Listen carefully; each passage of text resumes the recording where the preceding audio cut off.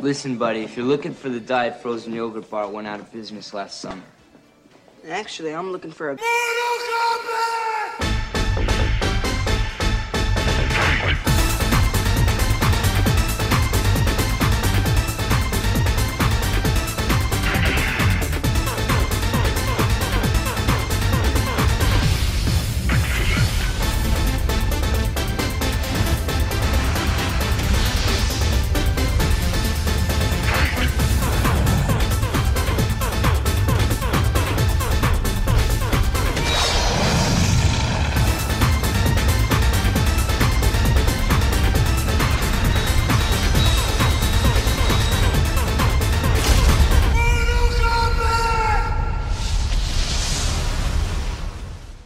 Hey everybody, Caffeinated Clinton here, and welcome to the latest episode of the Coffee and Comics Podcast. For those totally unfamiliar, this is a show where we take a quick look at a comic, roughly in the span of time it takes to enjoy a cup of coffee. Lately, I've been asked to diverge a bit from my coverage of comics from the Big Two. So guess what? I'm looking at something not Marvel or DC again this time. This time around, it is Mortal Kombat Blood and Thunder #1 from Malibu Comics.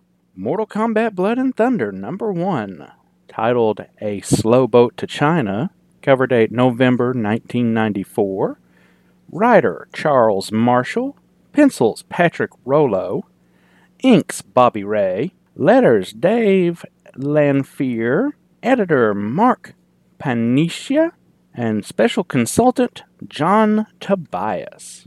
We open with stereotypical old Asian wizard / kung fu hermit looking dude Shang Tsung and his bodyguard, the massive four-armed Goro, punishing some of Shang Tsung's guards for being rather lax in their duties.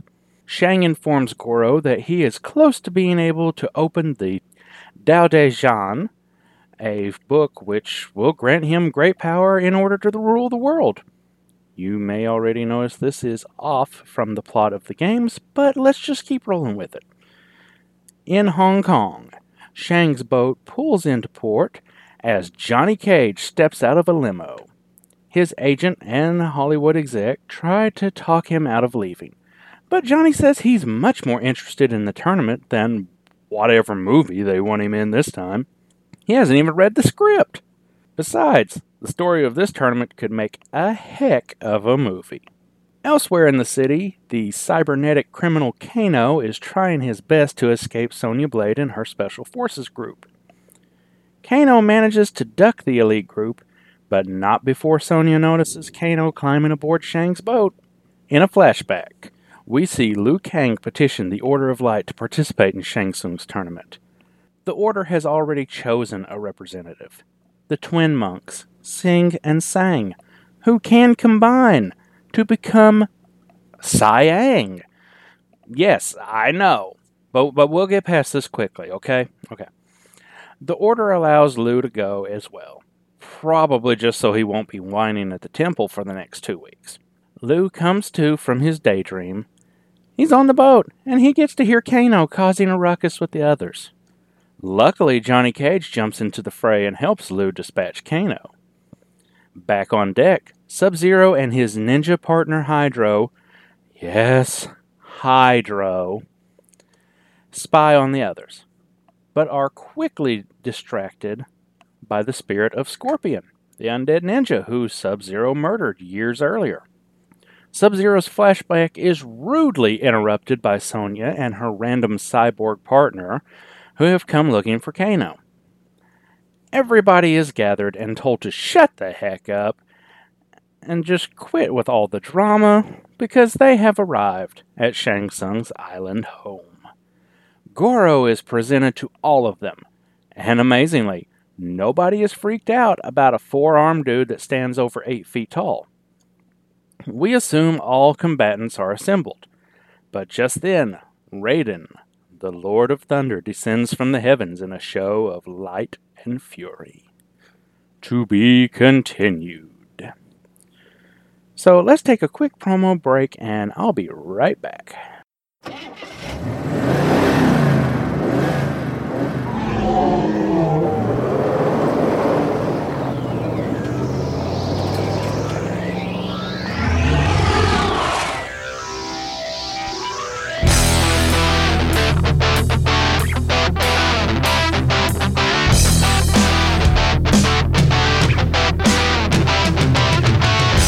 Xenozoic Xenophiles. A fan podcast devoted to the comic series Xenozoic Tales.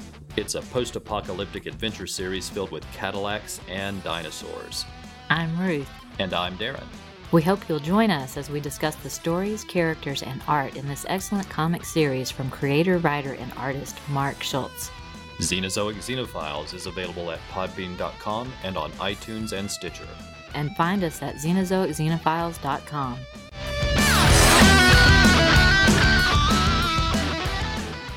As I've already mentioned, this comic seems to diverge from the traditional version of the MK story. But maybe it was released too closely to the original game too. The first Mortal Kombat was released in 1992. This comic came out at the tail end of 1994. According to a few sources, these comics, 27 in total across various miniseries that serve basically as chapters, serve as alternative stories.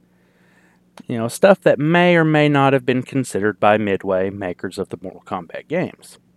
However, with John Tobias, co-creator of the franchise along as a consultant, I can't help but think that these changes and alternate ideas were signed off by him.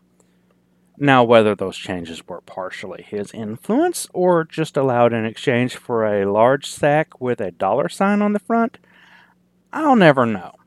Anyway, as for the story itself, this issue is pretty much just the setup for the entire series of books. It's issue 1. It provided us with a way to meet almost all the principal characters in about as much time as possible so we can have an understanding of what's to come. We even got to see a little bit of some fighty fights along the way. Nothing exceptional, but we can at least see a little action and even a few special moves from the games. The storytelling is clear. The pace felt like a late 80s action movie, and I actually got decently drawn in by the end. As for the art, I'm kind of disappointed. It's cartoony, and not in the fun way. It's cartoony in the, oh man, this is a Saturday morning cartoon that I watch because it's connected to my favorite franchise way. And no, that wasn't a dig at Mortal Kombat Defenders of the Realm. But now that you mention it... Now, don't get me wrong. It's very serviceable art, and it tells the story quite well. The action is clear and smooth. It's the anatomy that bugs me. Most characters have too many lines, especially in the faces. And this is coming from a guy who knows nothing about art. Sometimes characters are fairly amorphous by having too few lines. Every so often, faces and bodies match up perfectly, and it looks outstanding. And sometimes we get abominations that probably shouldn't exist, like the fused warrior sighing.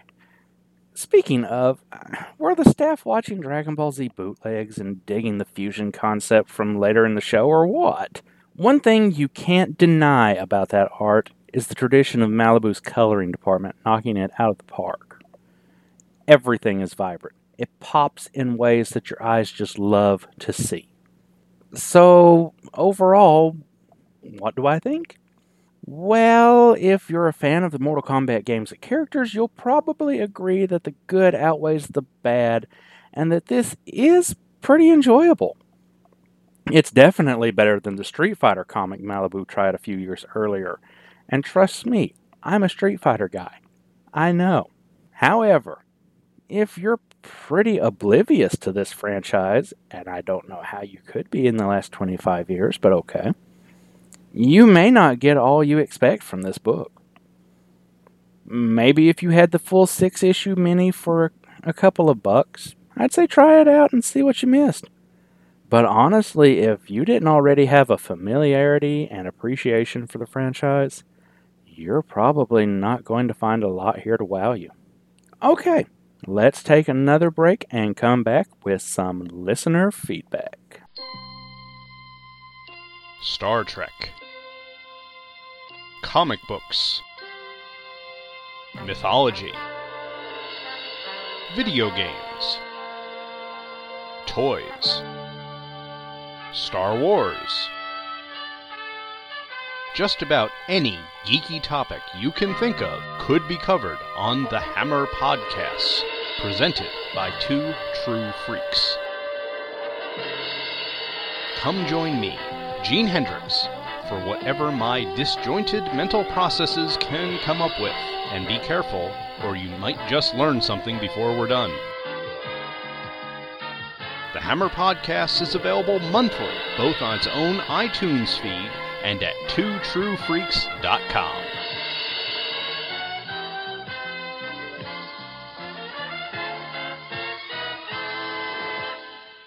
Okay, and we're back.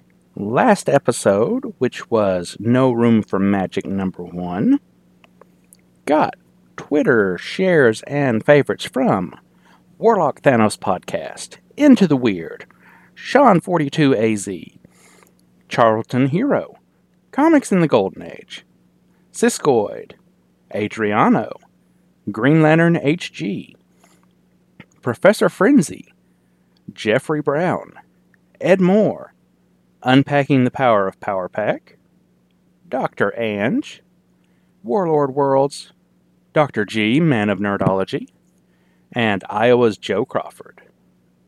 On Facebook, we got likes and shares from Al Sedano, Pat Sampson, Gene Hendricks, Hal Jordan, Jerry Green, and Bill Beer. Looking at the website, to go back a couple of episodes because I missed getting this on the last one, in regards to the interview with Carl Kiesel, good friend of the show Martin Gray posted, "Congratulations on a wonderful chat with Carl. I've been a big fan since New Talent Showcase. It's one of the sadnesses of my comics reading that despite plenty of wonderful fill-ins, he's never been given the regular FF writing gig. Sort it out, Marvel. And congratulations to Carl on achieving his Kickstarter aim." Thank you very much for contributing to that, Martin. So there wasn't any actual feedback on the No Room for Magic episode, but that's okay. Plenty of likes and shares get us out there in the world. I hope everybody enjoyed that, and I hope everybody enjoyed this look at Mortal Kombat. So, I think that about wraps it up for this episode. Just a quick note for everybody who hasn't already heard, I have started up a second show over on the Longbox Crusade Network, thanks to Pat, Jared, Jason, and Delvin for allowing me to kind of play around over there. It's called Fan Film Fridays. It's an irregular podcast, meaning it just kind of comes out whenever I have a chance to get an episode, but the first episode is out now. It takes a look at online fan films, and I hope everybody gets a chance to check it out and see if they like it or not.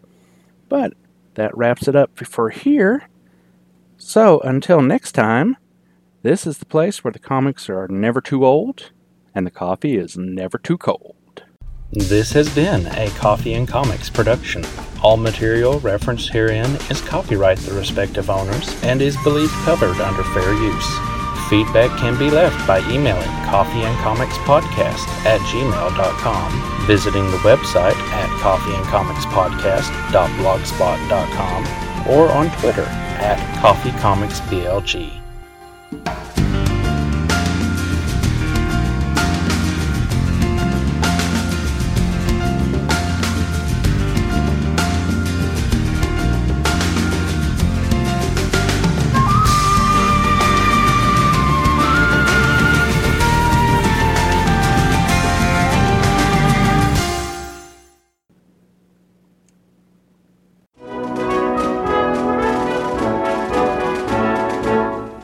Alexander Hamilton, Aaron Burr, If you're a history lover or a musical lover, you probably know about both Hamilton and Burr's rise to power in the early stages of American history and their infamous duel. But what if you didn't know the full story? What if one of them was a werewolf? White Rocket Entertainment proudly presents a 48-page full-color comic book, Hamilton vs. Burr, A Werewolf Tale. Written by Jared Albrecht, the yard sale artist, art by Nate Niles, colors by Ace Wheely and Ken Solomon, letters by Percival Constantine, and edited by Johanna Albrecht. Hamilton vs. Burr, A Werewolf Tale. Available digitally on Kindle and Comics Central, C-O-M-I-X Central. Prefer a print copy? Hamilton vs. Burr, A Werewolf Tale, along with my other published works, are available at theyardsaleartist.bigcartel.com. That's theyardsaleartist.bigcartel.com. Or you can buy it directly from me, creator Jared Albrecht, the yard sale artist, at any of my Comic-Con appearances. Hamilton vs. Burr, A Werewolf Tale. Get your copy today. You won't regret it. Don't take my word for it. Here's what Ming Chen from AMC's TV series Comic Book Men had to say about it. I really enjoyed it. A lot of great werewolf scenes in here. A lot of great... this is how I wish history would be told to kids. Books like Hamilton vs. Burr, A Werewolf Tale. That's Hamilton vs. Burr, A Werewolf Tale.